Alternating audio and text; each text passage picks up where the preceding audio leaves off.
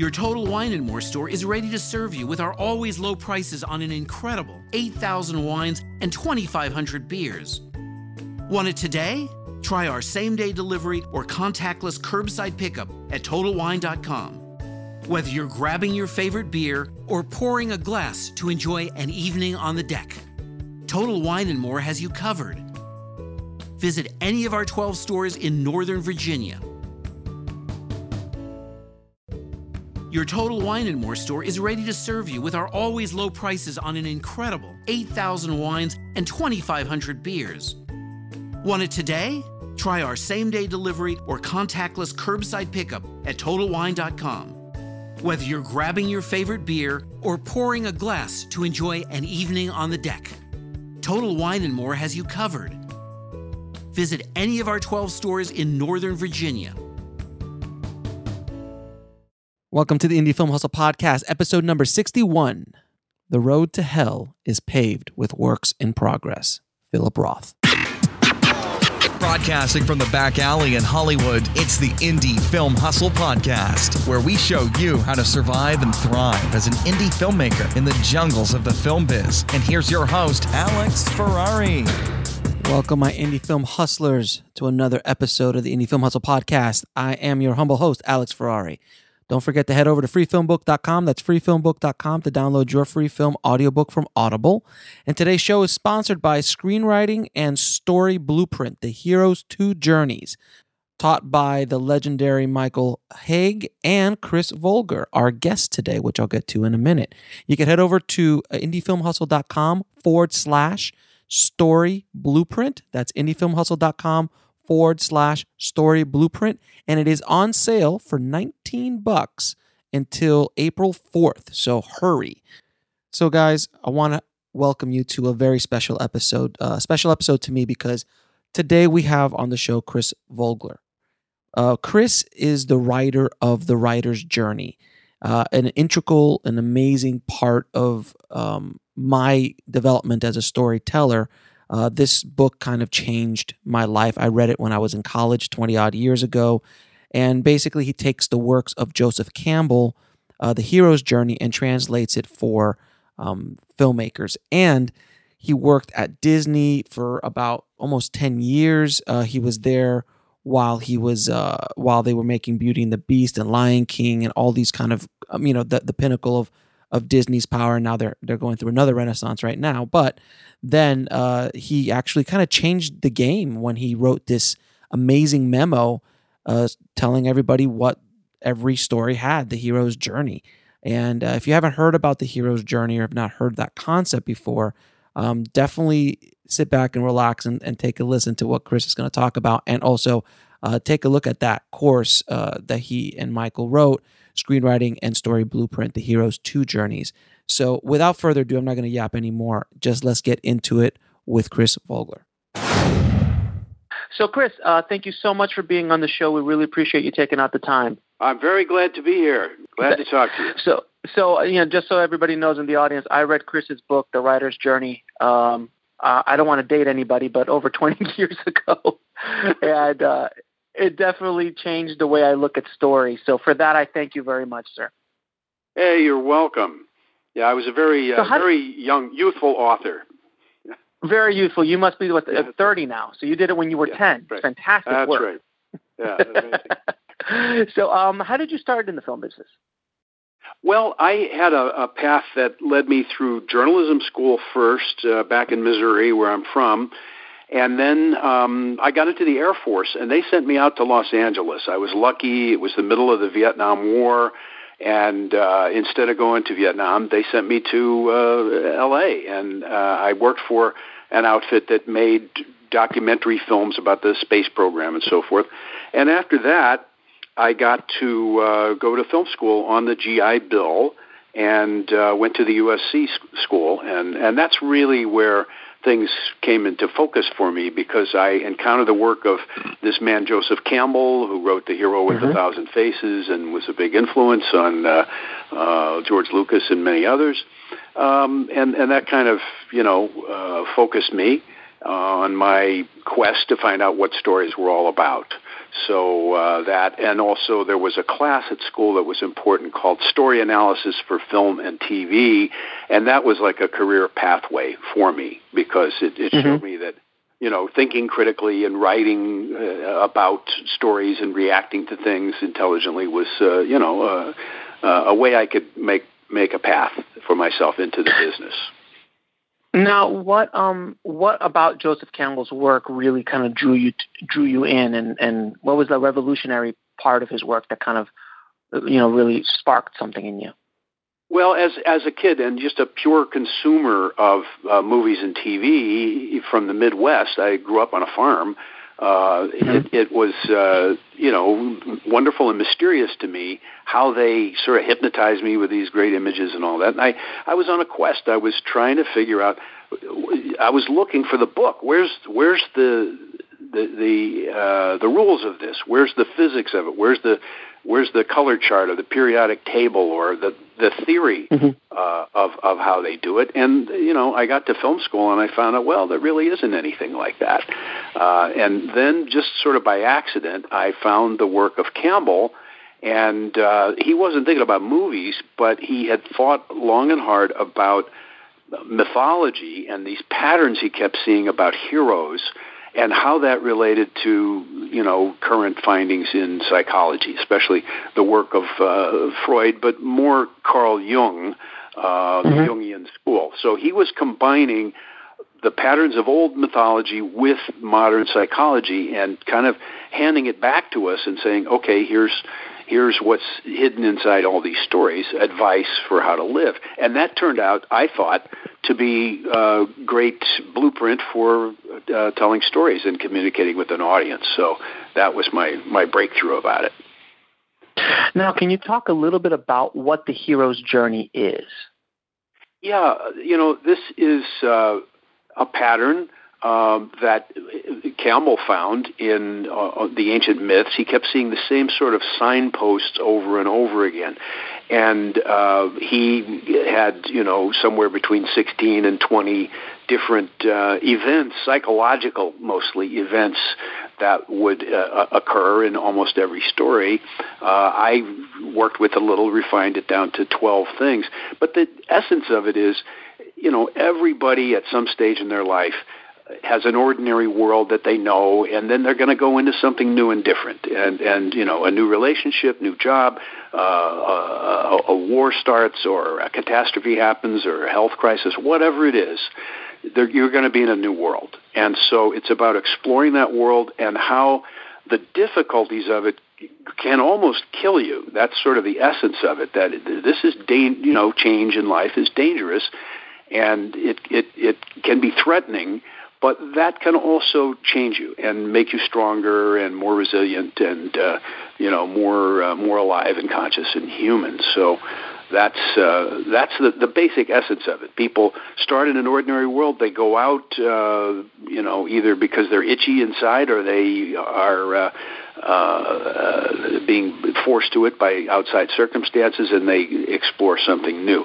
There's often a mentor who helps them. That's an important part of it. The presence or absence of somebody who can guide you and be a role model, kind of.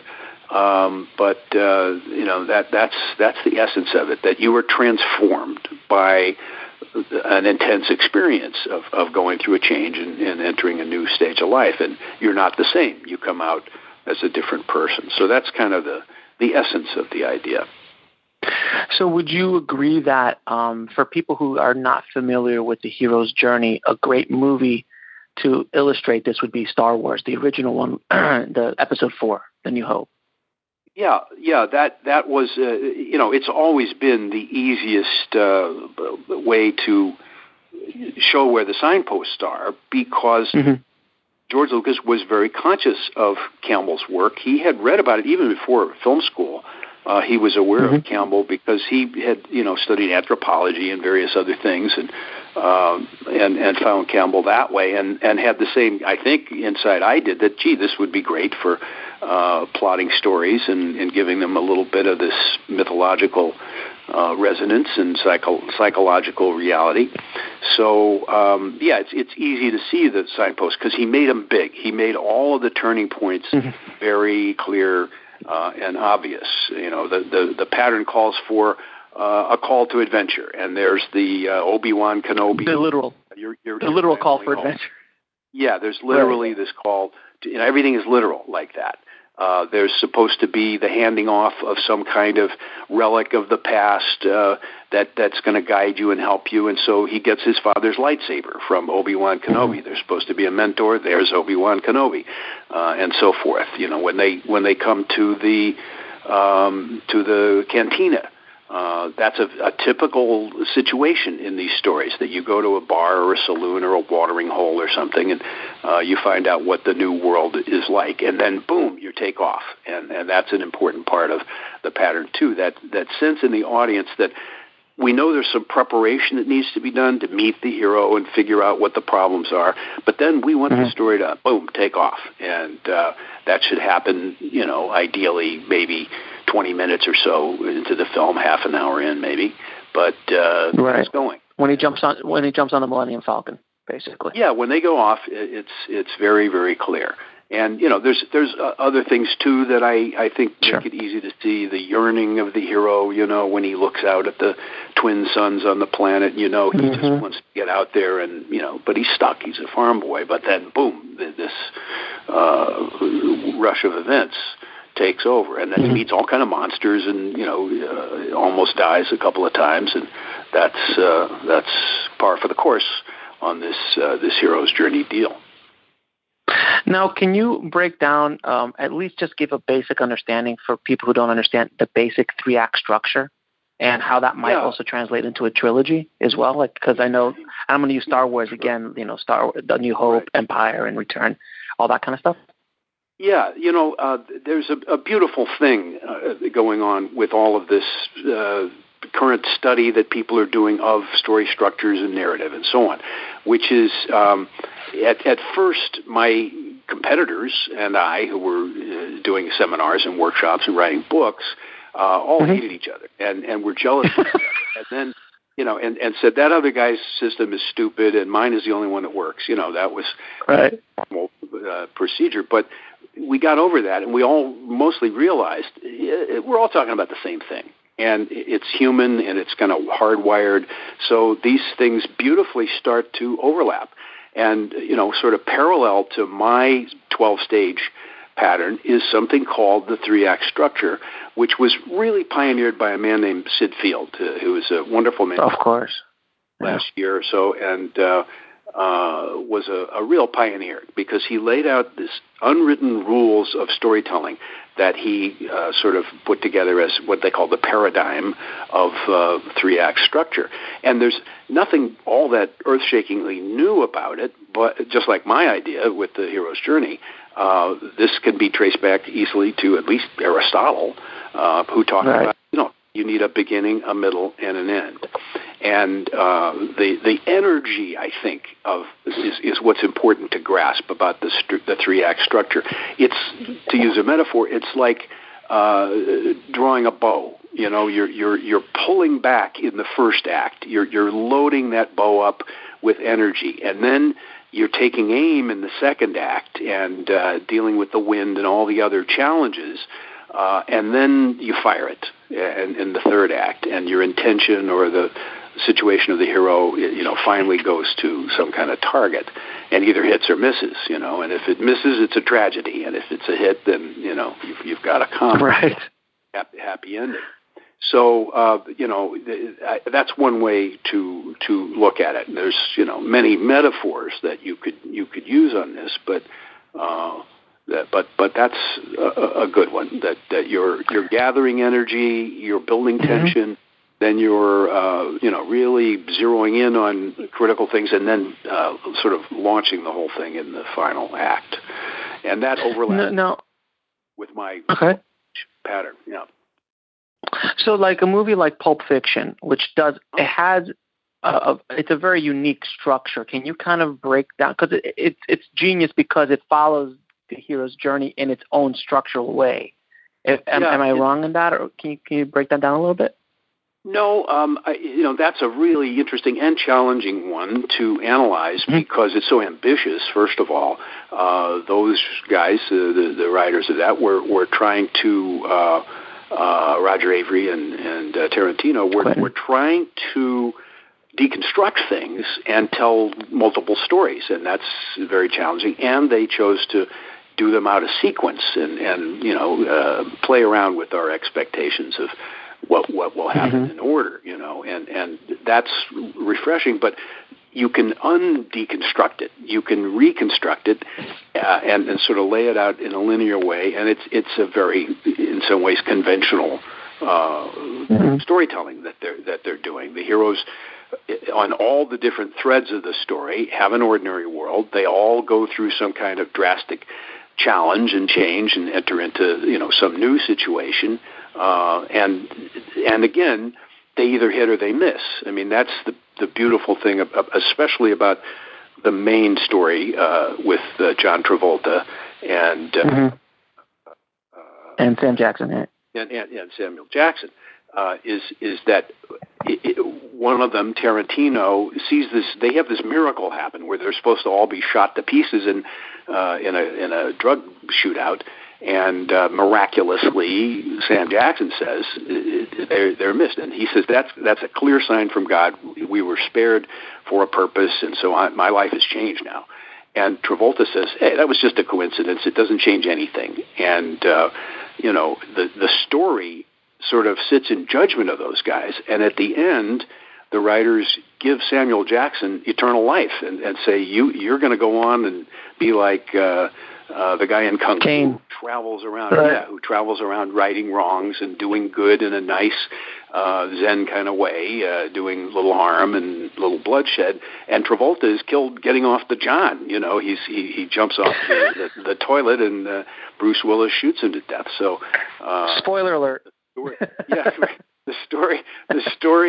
The writers, sit in God's chair kind of and give their judgments on how do you react to this new thing that's in the middle, in the second act, the challenge, and then how does it land in, so to speak, the third act. Although it's all messed up, in the editing process, sequentially, it's you can still make that kind of clear moral sense out of it.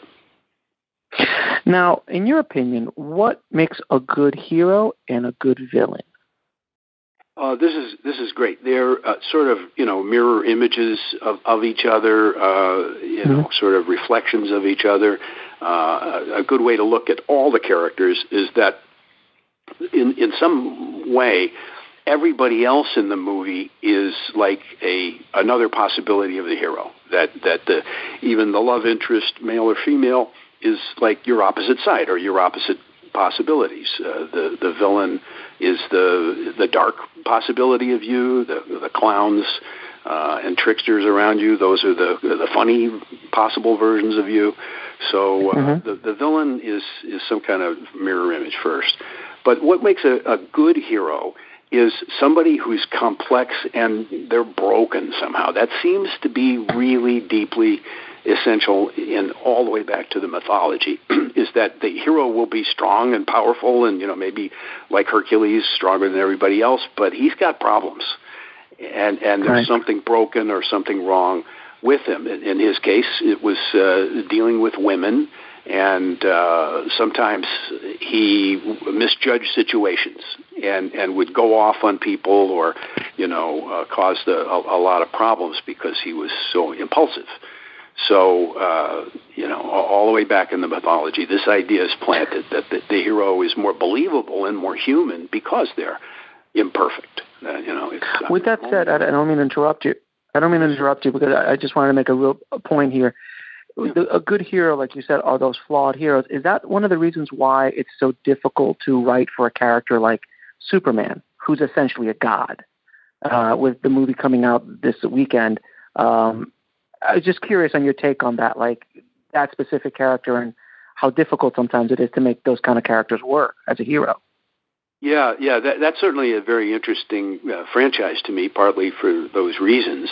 That he's a mythological character, and as you say, he's got some semi-divine potential. I actually was called in at one point by one of the studios to, sort of put Superman on the couch and shrink him and put him through my mythological process. And, this is, I think, at a point when they were trying to decide, are we going to do Batman versus Superman? This was many years ago. That was considered, that this current film has a long, long history. Oh, yeah. But they asked me to sort of shrink Superman, and it was all about the flaws and the limitations. That's what makes him interesting, is that even though he's invulnerable most of the time, there's still conditions like kryptonite and red and green kryptonite that have different effects on him. And then he's emotionally kind of a train wreck in some ways. And that's, charming.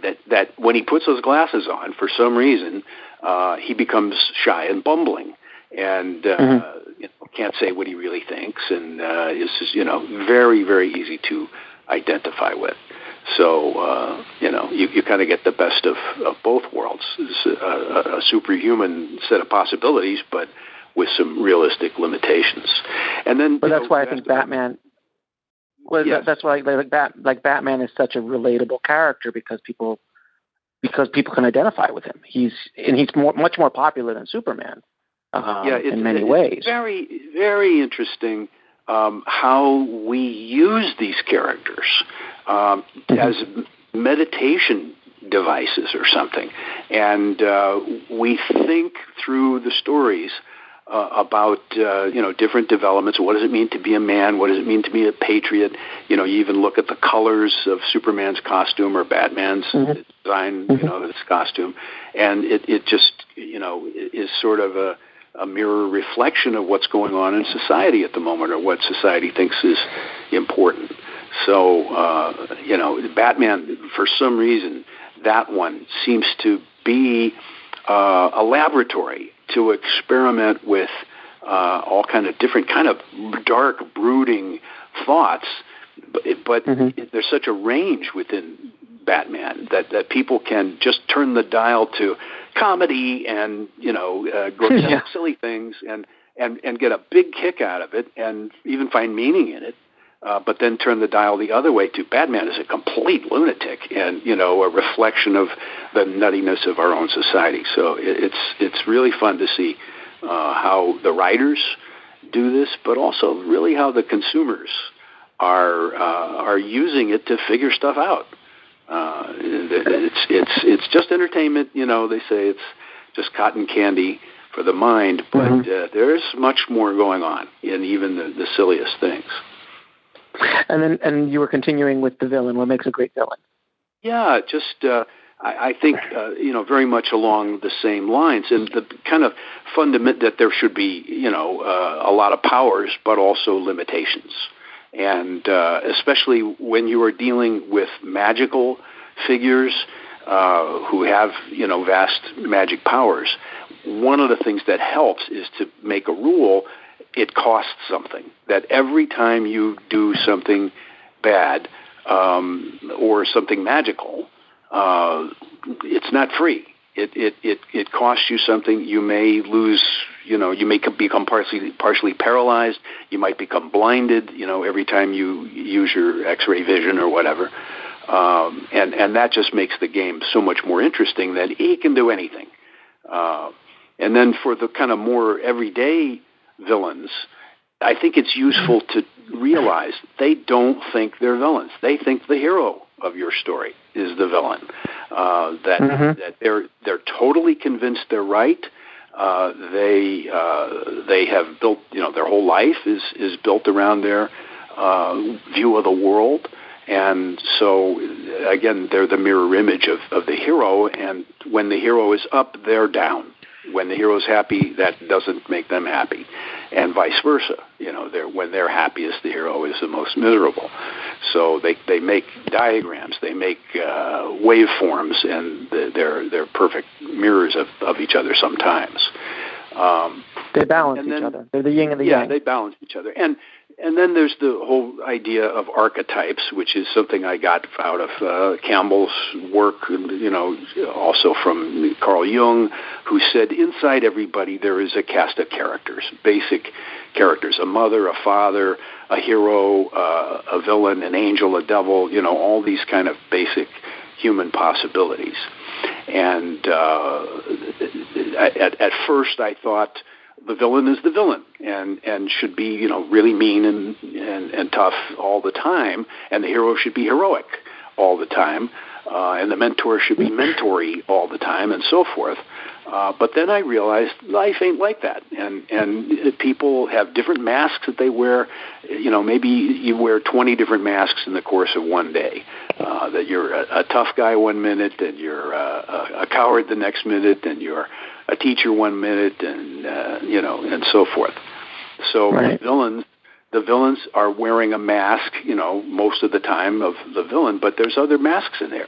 And again, they can show kindness, they can be heroic, they can be a teacher to the hero, they can feel sorry for the hero and almost spare the hero. All these things make them more interesting than just I'm here to make your life hard.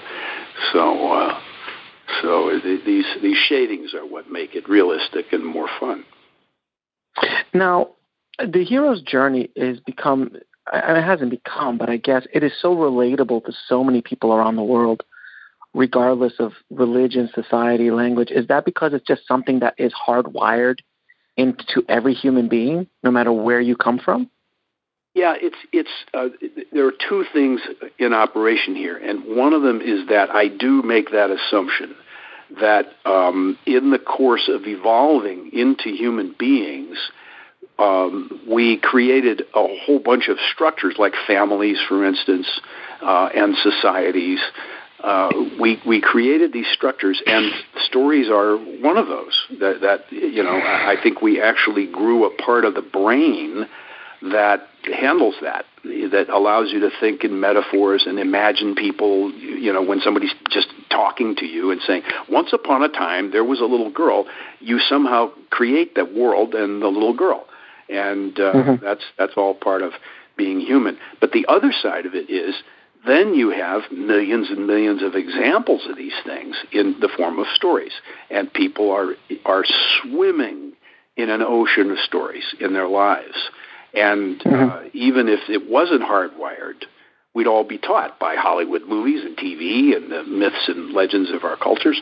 We'd all be taught what are the basic rules of these things, and what is the shape and the effect. But I go back to the first one, that it's hardwired, because it seems that certain images and situations will very reliably trigger emotional and physical reactions in the audience. Things like people in trouble, people helping, and sacrificing their own lives to help somebody else,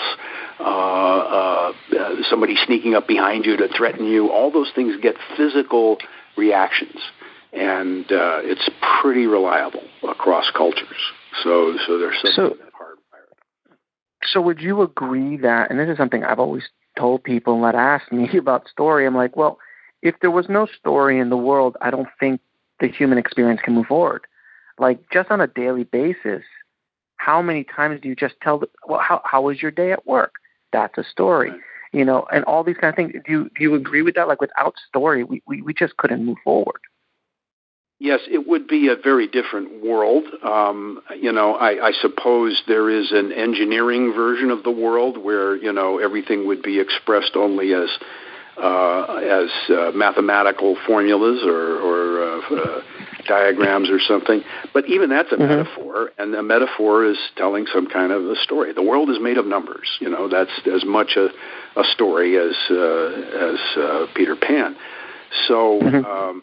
Yeah, I think it's true because of the fact that it's just so hardwired into us, People say, I remember this when Johnny Carson died. A lot of people said, what's it like to be Johnny Carson? In other words, you couldn't really tell me how it was to be Johnny Carson, but what's it like, and give me a metaphor. It's like being the king, or it's like being on top of the world, or it's like being under a spotlight. All those are metaphors, and they tell little stories. So we think in poetry and metaphors just automatically, and it's so embedded in the language we don't even realize it. Like I just said, it's embedded in the language, and so right. I've created a metaphor that there's a mass, and then inside that mass, like raisins inside a loaf of bread, there's embedded these ideas. So these things are hard to escape, and you kind of can't see them because they're so dominant. But now, there's good things about it because it does allow us to communicate and to get ideas across and convince people of things by telling it in the form of a story, as all politicians know very well. It's one thing to say, it's one thing to say the veterans are being mistreated, but it's much better to say, here's a veteran, and this is what happened to him, and look, and he had all this sacrifice, and now he's suffering, and so now, wow, that's a whole different level of relationship and identification. So it's powerful. I see it with my daughters who are 4, how story impacts them, and how I'm using story now just to kind of relay core, as George Lucas said, the meat and potatoes of our society, like the boy that cried wolf, don't lie, things like that. It's so powerful, and how these stories like the Grimm tales and things like that, they just go on from generation to generation. And now the Disney stories and the movies and stuff like that, movies that I saw when I was growing up, now I'm showing them to my girls, and Star Wars is one of those, kind of the new generations are catching up with that, the stuff that we grew up with, younger. It's just fascinating to watch. Now, are we all on our own hero's journey, basically? Yes, that's one of the biggest insights I had. By the way, your daughters are very lucky because you're keeping up this ancient tradition, and you're not outsourcing it to the technological stuff. That's part of it, but introducing them to it and talking to them about it, reading the stories to them especially, is critical. But yeah, that was the big insight from the very beginning. I said, wow. When I read Campbell's book at film school, I kind of skimmed through it. I'm a good skimmer, and I skimmed through it on the bus on the way home. And by the time I got off the bus, my whole life had been changed. And one part of it was, this is great for making movies. This will make better, more entertaining, more international movies. But at the same time, I was aware this is a great guideline for living. It's a template, and it's a metaphor. It's telling you a story. Once there was a person who lived somewhere, and they went someplace, and it changed them.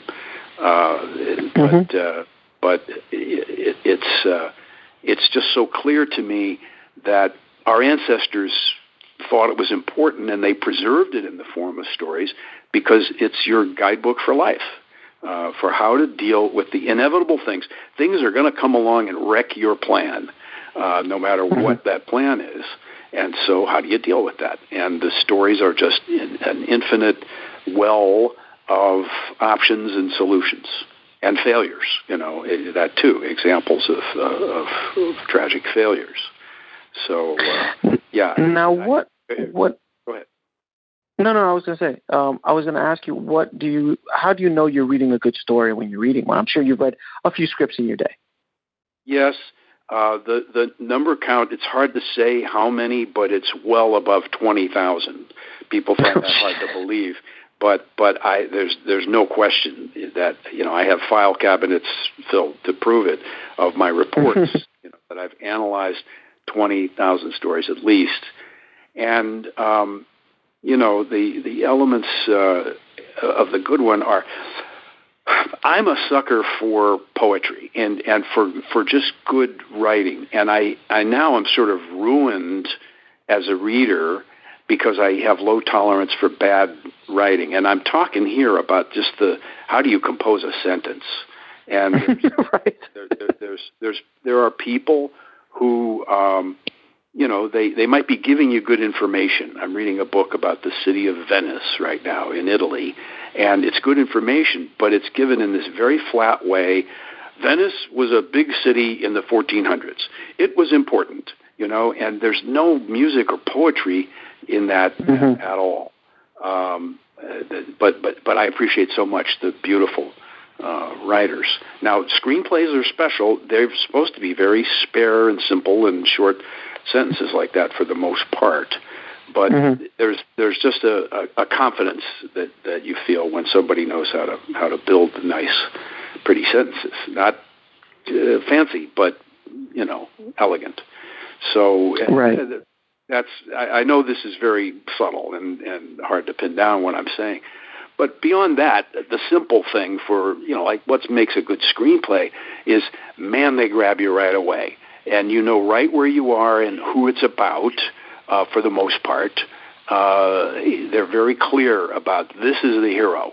I'm spending a little time describing her. I'm maybe giving her some special behavior at the beginning that gets my attention. Why is she doing that? And that hooks me in. There are scripts you read 20 pages and you don't know who it's about, and you don't know what it's about, and you don't know, is this the main location or is this a little prologue, or, there's a lack of clarity. So I just like it when things are simple and clear, and that's a sort of a motto of mine from that classic old romantic comedy, It Happened One Night. Clark Gable. Oh, yeah, Clark Gable. Yeah, Clark Gable's a reporter in that, and his motto is simple stories for simple people.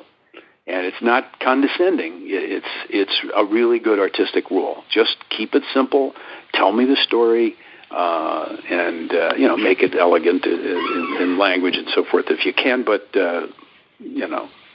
be clear. Above all, that's another thing. I'd rather be clear than pretty in my writing and my storytelling.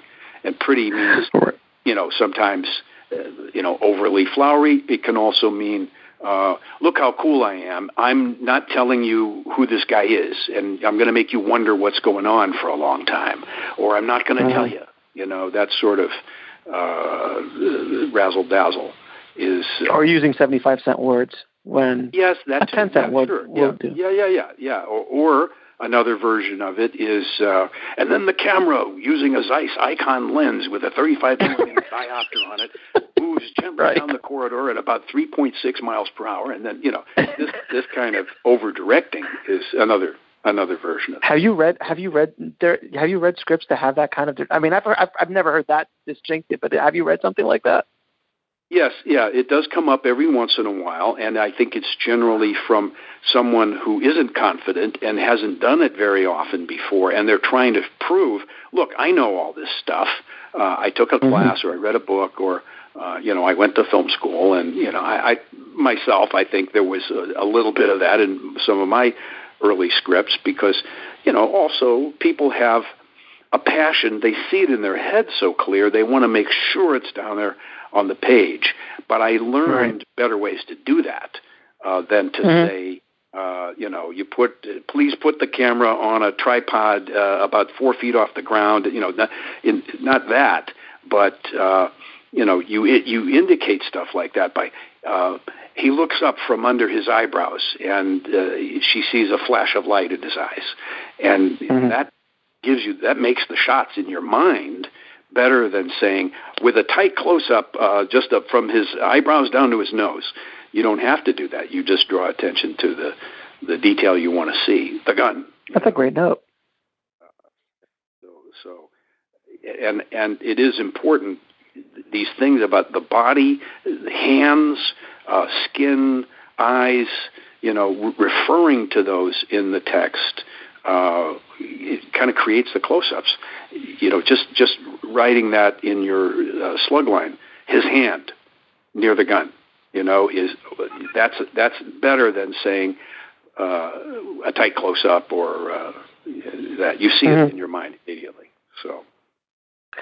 So you worked at Disney for a while, correct?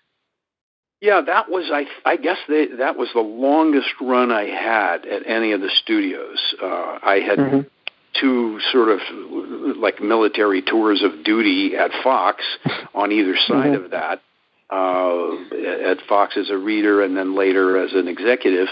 But in the middle was about 10 years at Disney. Okay. And that's a long run. That's a long run. Yeah, your normal gig is about 2 years, honestly. People. So you were doing something right. Jobs. Well, I was doing something right, but also within those 10 years, I worked for about 4 or 5 companies within Disney. So I kept changing over, and as a new company was developed, like they created Touchstone, Hyperion Pictures, and various other, and then there was Imagineering, Hollywood Pictures, and Hollywood Pictures, and all these different divisions. And as each one was created, I would come in and write some memos and read some scripts for them, and get involved. And I was a little bit conscious of that, trying to diversify and get as much stuff into my portfolio as I could. And that's a sidebar here, but very important. A lot of my thinking and work these days is about branding. And somehow, intuitively, I was good at that. And before the Internet, I created a kind of viral marketing for myself through the means of the Xerox machines and fax machines and stuff like that. I spread a viral idea through the mind of Hollywood, which was this memo that I wrote when I was at Disney, and the memo simply took Campbell's academic idea and translated it into movie language. He talked about the Epic of Gilgamesh or the fairy tale of the Three Shoes or something, and I would talk about here it is in Ordinary People and Star Wars and various other classic films. So I even read that as a film student. I read that memo. That's how far that memo went. I was in Florida, and I heard about this memo that said this is the guidebook, the blueprint of all story. And of course, as a film student, you're like, oh my God, I have to read this, and it would circulate around the school, and then I mean, so you did a good job. Without email, without internet, you were able to create a viral piece of material that branded you completely. Yeah. I went out and got your book. It definitely did. And I have another thought about the branding, which is that branding is really a matter of association. You're associating yourself with different things. Like Coke, one of their mottos was Coke adds life. So they say Coke equals life, and whatever you know about life, whatever you like about life, there it is in Coke. So arguably Coke takes away life, but we talk about that later. Is that true? Yes. It's certainly, if you want to kill something, let it swim in Coke for a while. But yeah, if you want to take chrome off your bumper, that's another. It'll eat the chrome right off. But it's this matter of the. Where were we? This is branding. On the branding thing is that somehow I was able to do that and brand myself with this thing because it was almost like something that just popped into my head when I was standing at the Xerox machine. I had written this memo. And I said, you can sort of load this up with intention. And I even left a copy of it on the Xerox machine, on the glass, intentionally, thinking the next person coming along may find this, and who knows what they'll do with it. Well, let's see. Let's see where that goes. Wow. And I think what happened was an executive came in, copied something, and found that and plagiarized it. He took my name off. He put his name on the cover, and sent it up through the company ranks because he thought it was good. And it got to the top guy in the company, Jeff Katzenberg, and he said, "This is great. This is the greatest thing that's happened since popcorn, and all our movies and our animation should everybody should read this." And eventually, you got credit though. Yeah, I claimed credit, which is a little out of my character. I'm kind of shy and retiring, but I attacked that one. When I heard that this had happened, I wrote a letter to Katzenberg, and I claimed it. And I said, the word's gotten out that this memo is on your desk, and I wrote it, and not this other guy. And I want something. I asked for something, which is I wanted more involvement in the company. And he immediately responded, to my amazement, and threw me together with the animation people. And that was kind of the high point of my involvement with Disney. They were just starting Lion King, and I went over there to talk with the animators and writers, and I thought, okay, now I have to do a sales job, and I have to explain who I am, and I have to tell them what the hero's journey is. But I walked in the door, and the first thing I saw was a corkboard with the storyboard of The Lion King, and it was all mapped out by the hero's journey. Step 1, step 2, step 3. Really? My memo. The memo got there ahead of me, and with me doing nothing, it did a complete sales job for me, and just rolled out the red carpet. So I walked in, and they knew exactly who I was and what my idea was. And now, arguably, Lion King was, for well over a decade, if not 20 years, it was the biggest animated movie ever, financially. Yes, it was. I must tell you, a bit of a surprise to all of us, not all of us, but many of us who worked on it, because Disney had been on this rocket ship in live action, and then they had a couple of, they made 20 live action films in a row that were hits, and nobody does that. So there's something bizarre going on. And then they had made Beauty and the Beast, Little Mermaid, Beauty and the Beast, and those were so good and so revolutionary. They completely revived things. We all kind of felt like, well, The Lion King will take a step back, and it'll just be another picture, and it's not going to stand up. You can't keep going like that, hit after hit. So you almost hope that one of them will drop back a little and lower expectations, and then you come back and try to top yourself. But that would have been probably Pocahontas, not Lion King. Maybe so. Yeah, one of those that followed in the chain. But right. It surprised us all. I remember seeing the screening, the opening night. They had a big party, and we enjoyed all that. But the applause when the movie was over was kind of, well, that was good, which is true for almost all Hollywood screenings. Every single one of them. Absolutely, you're correct. Yeah. You go, that wasn't too bad, but right.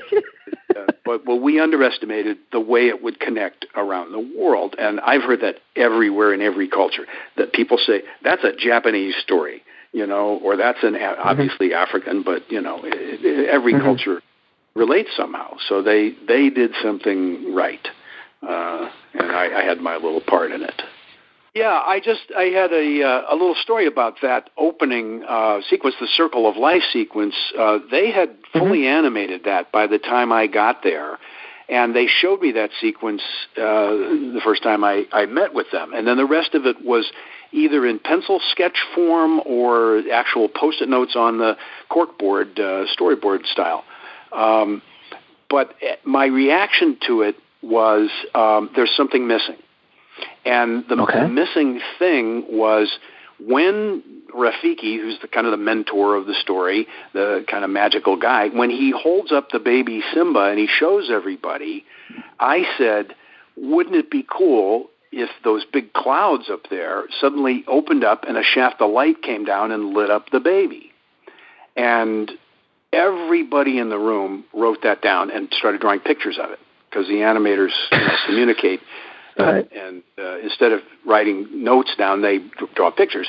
So everybody drew that, and they stopped the production and put that piece in. which was a big expensive deal, but they said it was worth it. And that makes the little button on the scene. It's this one little thing, and there's a exactly right place in the music where the music kind of explodes as the baby lion is held up, and that shaft of light just punches it. So, absolutely. It makes the scene. It honestly, with no question about it. I still remember when you were saying it. I see it so clearly in my head. It's like, how could you not have that? yeah, and it was like it was all invited and set up by what they had done already, but that one little piece kind of nailed it. And I saw a physiological reaction in everyone in the room when I just said, "What if the shaft of light comes down?" And I paused a minute, and I noticed they're like shivering and quivering and kind of moving around in their seats, and then started furiously drawing that image.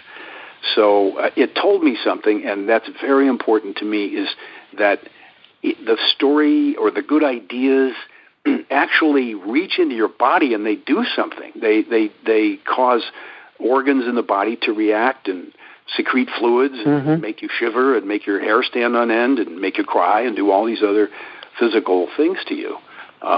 So that's a big part of my thinking now, is what I call the organic storytelling, that it's in the organs of the body where the story is actually happening. Your brain is, processing and thinking and comparing, but the direct experience is right there in your heart and your lungs and your guts. And also, we talk a lot about story structure and the hero's journey and everything like that for actual movies, but there is a part of that goes through the marketing of it too, to create a storytelling process of the marketing. And two movies recently that have done that amazingly well was obviously the Star Wars movie was probably one of the best marketed movies I've seen in a long time, and Deadpool, another amazingly marketed film. Can you touch a little bit on that and how story played a part in those two campaigns? Yes, that's something I'm very interested in. I've done work with companies that do trailers for movies and done a lot of thinking about how they connect. And it's something in the first case, in the Star Wars case, they're dealing with what you know, and the objective here was to say, you knew this, but you didn't know this.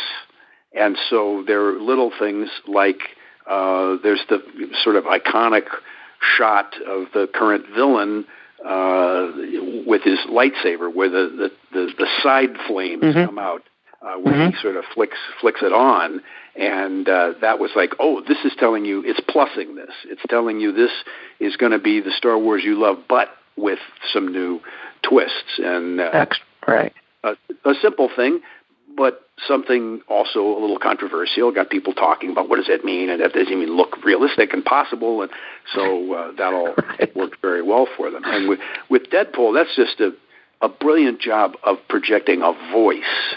It was all about the voice and the kind of iconic look of the character in his reclining, lazy position. Those two things together made a real strong campaign. And opposed to the Batman versus Superman campaign, which told you, from what I hear, I haven't seen the movie yet, but it told you the entire story. It showed you all the points, the big moments already been given away in the trailer, which is, I think, they had such a potential to do a Star Wars. If they had the confidence, I think that was the big difference. I think the studio behind, with Star Wars, there was a confidence with the marketing. They're like, look, we're just going to just give you just enough to get you excited, and that's what brought everybody out. And with a story like Batman versus Superman, which is obviously like, the fight of the century, they could have done that, but they didn't. They went the complete traditional, old school, let's show them all in the trailer and let's see if we can get some butts and seats on the first opening weekend. And I don't want to get, I know you, these are some of your clients, so feel free to say no comment. No. It's fine. These are observations I've had anyway. It's a matter of his choice about it, and this particular technique of telling you everything and giving you all the plot beats was really worked out at Disney, and it was part of their success for a while that they were reassuring you this movie with Richard Dreyfuss or Bette Midler, whoever it was they were putting in movies in those days back in the 80s. We're talking now. They would lay out, okay, then he's in his ordinary world, and then he's going to go to the special world, and it's going to be weird, and funny things will happen, but dangerous things, and then at the end, through the love of a good woman, he'll figure it out. And right. That worked for a while, but then people really rejected that. And as you say, it's become a safety. It's a default way to do it, and it's so much better when you really know what you have to sell. I was impressed by one campaign in the last couple of years for Maleficent.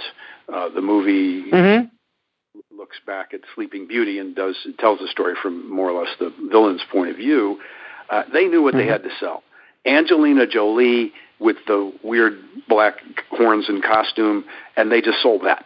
That was their game.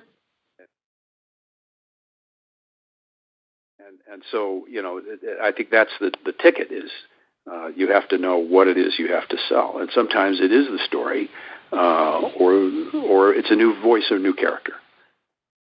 You still there? So I'm going to ask you. Yeah. Go ahead. Yeah, I was going to ask you the same questions I ask all of my guests. These are the toughest questions, so please be prepared. What is the lesson that took you the longest to learn, whether in the film industry or in life? The longest to learn, I guess that would be something I'm still dealing with, and in that department, I would say honestly, it's getting out of my own way. I'm still learning that I tend to do things the hard way and make things hard for myself and make more of the difficulties than they need to be. So that's been a slow lesson for me that I kind of sum up by something I call, it's not my idea, but the do easy method. If you're interested in this, it's something that was cooked up by the writer William Burroughs to deal with difficulties in his life. But you just sort of approach everything very gently, and where computers maybe drive you crazy and you want to throw things, there's a way to caress them so that it isn't so difficult and painful. And I'm not a master of this by any means, but that has helped me. So that's. You're still going through your hero's journey in regards to that. Oh, most definitely. Yeah. Oh, yes. So what are your top three? Exactly. Right. So what are your top three favorite films of all time? No order or anything like that. Just three films that really touched you. Well, sure. I always start with my Desert Island movie. If denied all other films, what would be the one? And for many years, this has been a movie from the 50s called The Vikings, which is really the source material or very close to the current Vikings TV series that's on the History Channel. They're really drawn from the same literary source, the same historical character. It's the same idea. It's a great adventure movie with Kirk Douglas and Tony Curtis and Ernest Borgnine and Jack Lee and amazing effects and beautiful ships and all that. Number two would be a movie called Gilda, which is a black and white one. And it's just a special film to me because it's a film noir. It's about a triangle of an evil guy and a woman who's associated with him and a young man who used to be her lover and, the loyalties among all those three people. But it's much more profound than that. It's kind of an essay on good and evil and the devil and God and just profound kind of movie. And then a little more modern thing is a film I'm working with right now. I'm getting ready for a lecture in Paris, and I had to do a French film. So I picked a film called Amour, which won the Academy Award a few years ago for Best Foreign Film. And it's about an old Parisian couple, and the wife has a stroke, and she eventually declines, and they have to deal with her complete downfall as a person. Very uplifting story. Got it. Yeah, it's a tough one, but just beautifully made, and a great example of simple stories for simple people in the best way. Very confident. You mentioned that before. That confidence in filmmakers and storytellers is really nice when you have it, and this guy's very confident. He does a lot of things where he'll just have a black screen, and maybe you'll hear people say, "Are you okay?" And the other one says, "Yeah, I'm all right. No, there's no problem." And they're in bed asleep, and he'll just let that black scene run for almost a minute, and you just kind of breathe and live with it. And boy, that takes confidence. But he's got it. And what is the most underrated film you've ever seen? Let's see. I go to a film that's actually kind of hard to find called They Might Be Giants with George C. Scott and Anne Bancroft, I think, is in it. And it's a play on Sherlock Holmes. It's about a crazy man in New York who thinks he's Sherlock Holmes. And they send a social worker to visit him, and her name happens to be Dr. Watson. So he goes, "Well, I've been waiting for you," and she goes, "But this is all a delusion."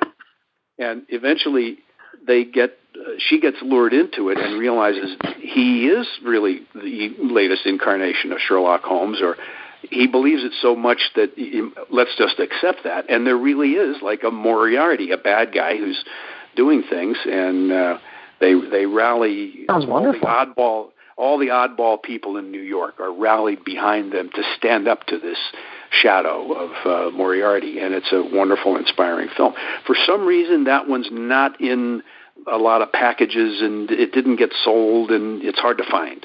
But got it. It's a little treasure. Now, where can people find you?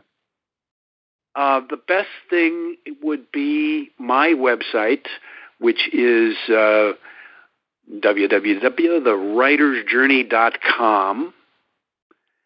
And I also have a blog at WordPress, and that is Chris Vogler's Writer's Journey blog. I don't... okay, and can you tell the people... yes. And can you tell the tribe what books you've actually written besides The Writer's Journey, or because I know you've written a few books, correct? Well, I have. Yeah, actually, I'm building a little library. I wrote, the first book, The Hero's Journey, 20 years ago. Then a few years back, I co-wrote a book with a buddy of mine who's a film director and teacher in New York, named David McKenna, and that book is called Memo from the Story Department, and it's about the secrets of structure and character. Memo from the Story Department. Okay. And my original memo to Disney is in that, about the hero's journey, but also all the other stuff that David and I have used in our work over the years, other frames, other systems. Like there's a fairy tale analysis technique. There's a way of looking at characters that goes all the way back to the days of Aristotle. There's a chapter on vaudeville and how the traditions of the stage are still useful for filmmakers today. So it's good that way. And then the third thing, the title that I can claim is I wrote a Japanese manga, their version of a comic. Wow. And sure. A buddy of mine got into the business of publishing in America and Japan, and he invited me to contribute a story, and so I got one out of the trunk. I took an old movie and novel called Ivanhoe about the time of King Richard and the Crusaders and Robin Hood, and I wrote kind of a sequel to it. Called Raven the Skull. So that's the title, Raven the Skull.